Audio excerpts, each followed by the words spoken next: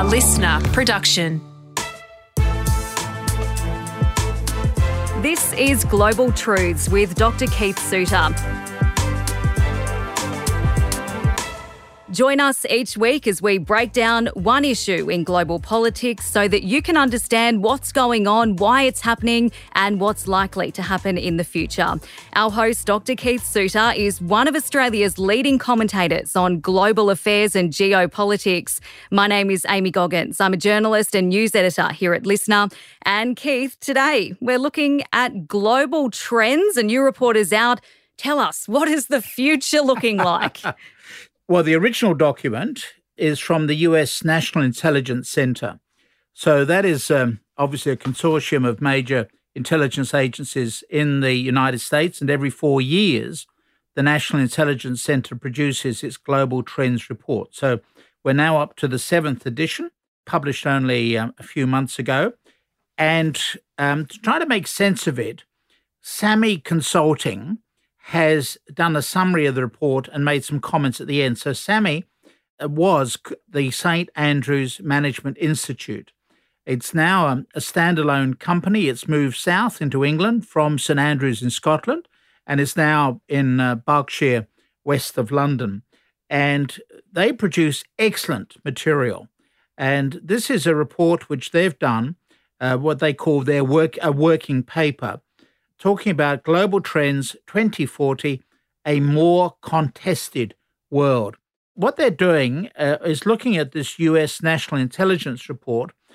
What I find intriguing is that we have these reports being published by, if you like, the deep state in the United States. In other words, it's not done by the politicians. Politicians have the concentration span of a flea, and so they only look long term, whereas the value of this National Intelligence Report is that it's looking at long-term issues. It's looking 20 years ahead. And so the intention of the intelligence report is to help policymakers and citizens see what may lie beyond the horizon and prepare for an array of possible futures. So they're not predictions. They're basically three ways of moving into the future. One is prediction. And most predictions are a waste of time. For example, who's going to win the Melbourne Cup? So those predictions are a waste of time. One of them has really held up. It was made by Gordon Moore half a century ago. And Gordon Moore predicted that the power of computers will double every 18 months or 2 years and would halve in price every 18 months or 2 years. So computers will become more powerful and will become cheaper. And that prediction has held up. So we're living increasingly into a world which is overshadowed by artificial intelligence and the role of computers, etc. So most predictions are a waste of time, but some really do work out. And Moore's Law is my favorite example of a successful prediction. The second way of thinking about the future is a preferred future. In other words, that you have a vision of what you want in the future, and then you build a bridge back from the future to the present. And this is basically the world in which the politicians exist, because they're forever trying to spin out a story of a vision of the future which they hope they're going to be able to create, one in which, for example, we've eradicated climate change or the COVID pandemic, etc.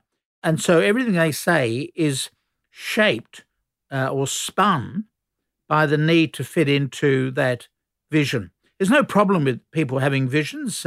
That's how we move ahead. Obviously someone like Steve Jobs had a vision for what should be done about personal computers, and that's worked out to be a good vision. It's certainly changed the world for good or ill. Now, the third way of thinking about the future is possible. Not what is being currently predicted, not what you necessarily like to see happen, but what could happen. And that's what this report is about. So the US National Intelligence Center is not making predictions. It's not telling us what the world is going to be like. It's produced a series of scenarios, as we call them in the business. My third PhD is on scenario planning. And so what they're doing is looking at the drivers of change, And then they've produced 5 scenarios. So just perhaps we look at some of the drivers of change that they've identified. One is demographics and the change that's coming about in the global population. So some parts of the global population are in decline, if not shrinking. So Japan will be empty in about 200 years' time, as will Russia. China may grow old before it grows rich. So you've got some countries that are not growing. Meanwhile, in Africa, there is a huge population explosion. So by the end of this century, there'll be more people living in Africa than in India and China combined. So you've got obviously a demographic change that is underway.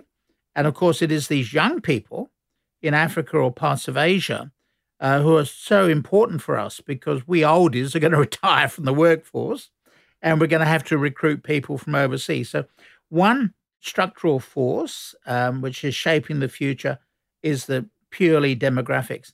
The second one, of course, would be environment and climate change. The Club of Rome, my organization, has talked about the way that the 21st century will be known as the century of the environment. So the 20th century, according to the Club of Rome, is the century of the economy, because it was in the 20th century that we worked out how you get economic growth. And that, of course, is what we've seen all around us. However, in the 21st century, we're going to have to find a way of coping with all that economic growth, hence the discussion over climate change and exhaustion of non-renewable resources, etc. A third factor would be the economic trends, such as the debt burdens that are on countries. We've had to print a huge amount of money to get us out of this COVID crisis. So we've got immense economic issues that need to be dealt with. And number 4, of course, is technology. I've already foreshadowed the importance of Gordon Moore and Moore's law and the power of computers. And so we see technology continuing to be used, spread, and then discarded at ever-increasing speeds around the world. So technology is a major factor that you need to always keep in mind. So they are the drivers of change. And then what they've done is to look at how these changes are taking place. And they've then produced 5 scenarios to say, these are not predictions. This is not how the world is going to be, but it's how the world could be. Therefore, you need to have plans in place to cope with this particular set of scenarios.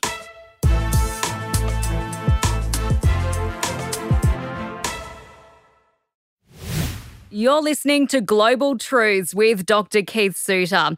My name is Amy Goggins, and before we left, we were talking all about global trends. Dr. Keith, I thought you were going to get out your crystal ball and tell us all about what's happening in the future.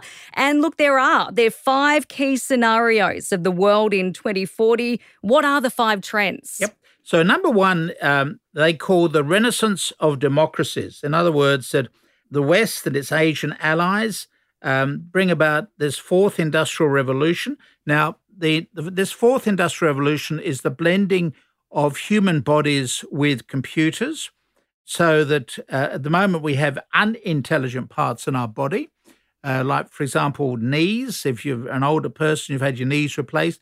But now we're looking at how we will augment your brain by implanting stuff into your brain. This is the 4th industrial revolution. It'll also involve biotechnology. And this is an optimistic scenario in the sense that you'll see increased international collaboration. The global institutions like the United Nations will become stronger. There'll be progress made on climate change, migration, cybersecurity, and a lot of the environmental issues. So that's the optimistic scenario. Remember, it's not the job of scenario planners to provide you with positive or negative ones. Their job is simply to provide you with a range of views. So what they're looking at here is the way in which the United States continues to thrive. Remember that it's quite fashionable at the moment for people to talk about the decline of the United States.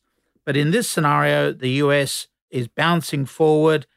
Other countries, Western Europe, Great Britain, Australia, New Zealand, are all very much caught up and in making economic progress.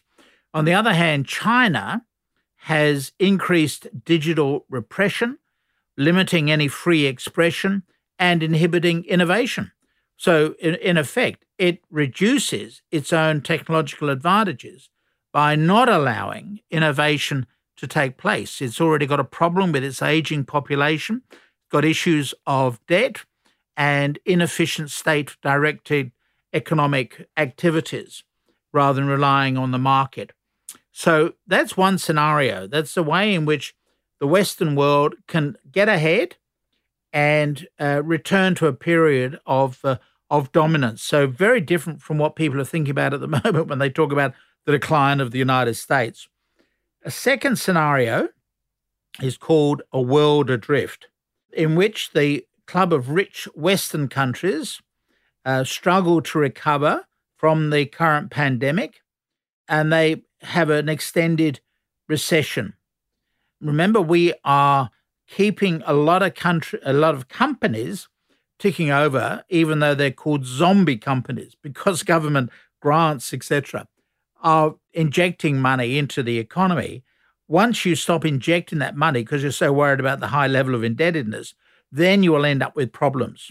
And so this second scenario talks about the club of rich Western countries has a collection of problems, environmental, health, economic crises. We're obviously running out of young people with all their sort of new ideas, etc.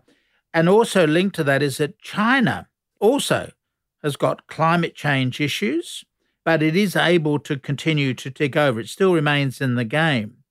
But it's basically, we're looking at a world with no real one country dominating it, and China and Russia still involved because of their centralized government control. So the developing countries like Africa, that whole continent, large unemployed youthful populations feel compelled to appease the Chinese demands in the hope of securing much needed investment and aid. And so you'll end up then with Africa being conquered increasingly through Chinese investments. And of course, that will increase the risk of migration, mainly to Europe and the United States, which then further plays into the domestic polarization of those populations. Large global problems, particularly climate change and health challenges, remain unaddressed. And so you're going to end up with all sorts of problems. So the second scenario is the world adrift. The third one sees the US and China scenarios in what they call more of a middle way. So the stimulus packages enable the club of rich Western countries to eventually recover from the pandemic. They've got fresh life. They're able to keep going. So they're doing all right.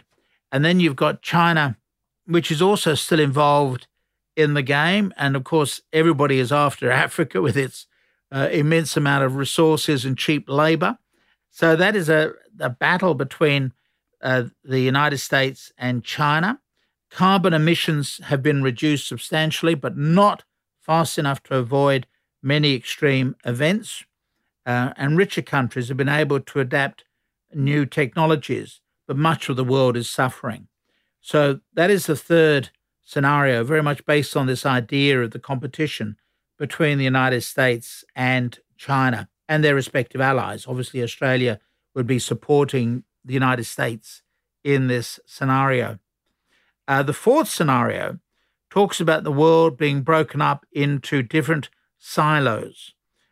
So you'd have obviously the United States, you'd have China, you'd have the European Union, which manages to hold together. Remember, we've now got scenarios about talking about Hungary pulling out or Poland pulling out, perhaps even France pulling out. But under this scenario, you've got the European Union standing firm, a major economic grouping. And then you've got Russia. Russia is not a major economic player. It's obviously important because of its nuclear weapons, but it's got an economy the size of Canada. But nonetheless, it gets attention in this in terms of there being four major groupings in the world: United States and its allies like Australia, China, the European Union, and Russia. And so those four will continue to compete with each other. So you've got a disruption in supply chains, etc. You've got all sorts of problems as these four separate groupings compete with one another. So that's the fourth scenario. And then the fifth scenario, which I find the most intriguing, is called tragedy and mobilization. So the tragedy comes from the failure to deal with issues like climate change. We looked at that, remember, last week, and the problems of the Glasgow conference. So you have climate change, you have a global food catastrophe. And so in a sense, and of course you've got running out of fish. It's interesting, you could cut the world's fishing fleet by 50% and you still end up catching the same number of fish. You've got too many fishers chasing too few fish. So you've got all sorts of problems that arise.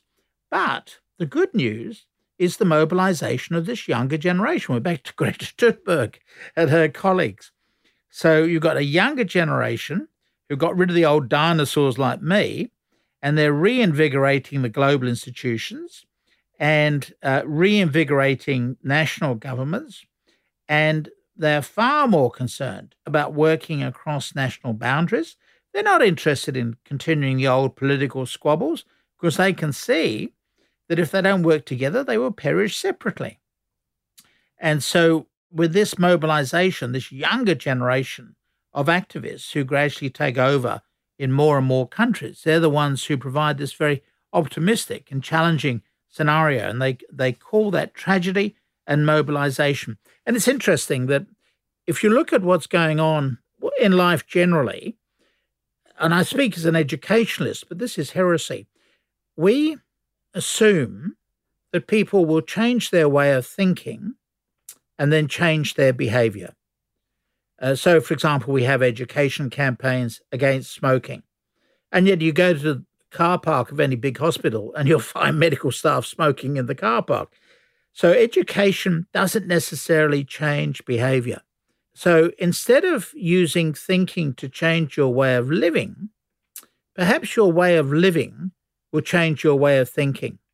And so a new generation of activists coming through, the Greta Thunbergs of this world, who can see that the world is going to rack and ruin, they then decide that they will change their way of living, which will then bring on this change of thinking. In other words, more cooperation across national lines and getting countries to work together to solve common problems.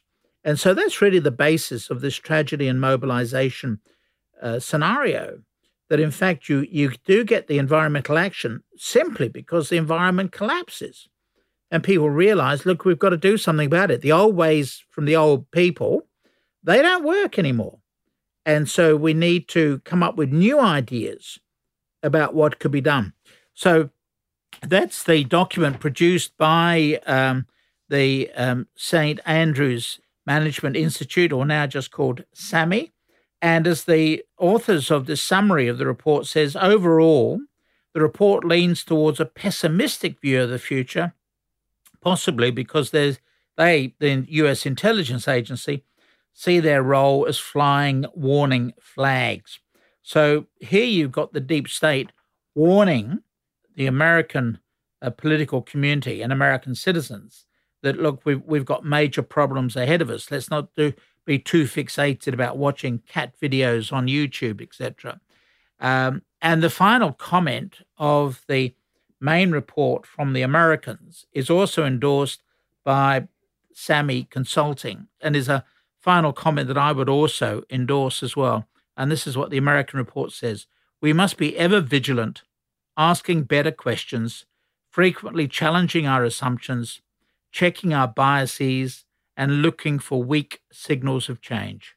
We need to expect the unexpected and apply the lessons of this pandemic to our craft in the future. Fascinating stuff, Dr. Keith. Let's hope we can rely on the youth to get rid of any of that pessimistic stuff, and we've got an optimistic future ahead. Indeed. Thank you.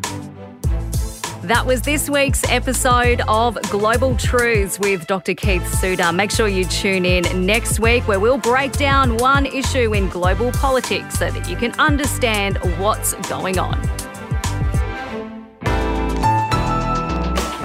Listener.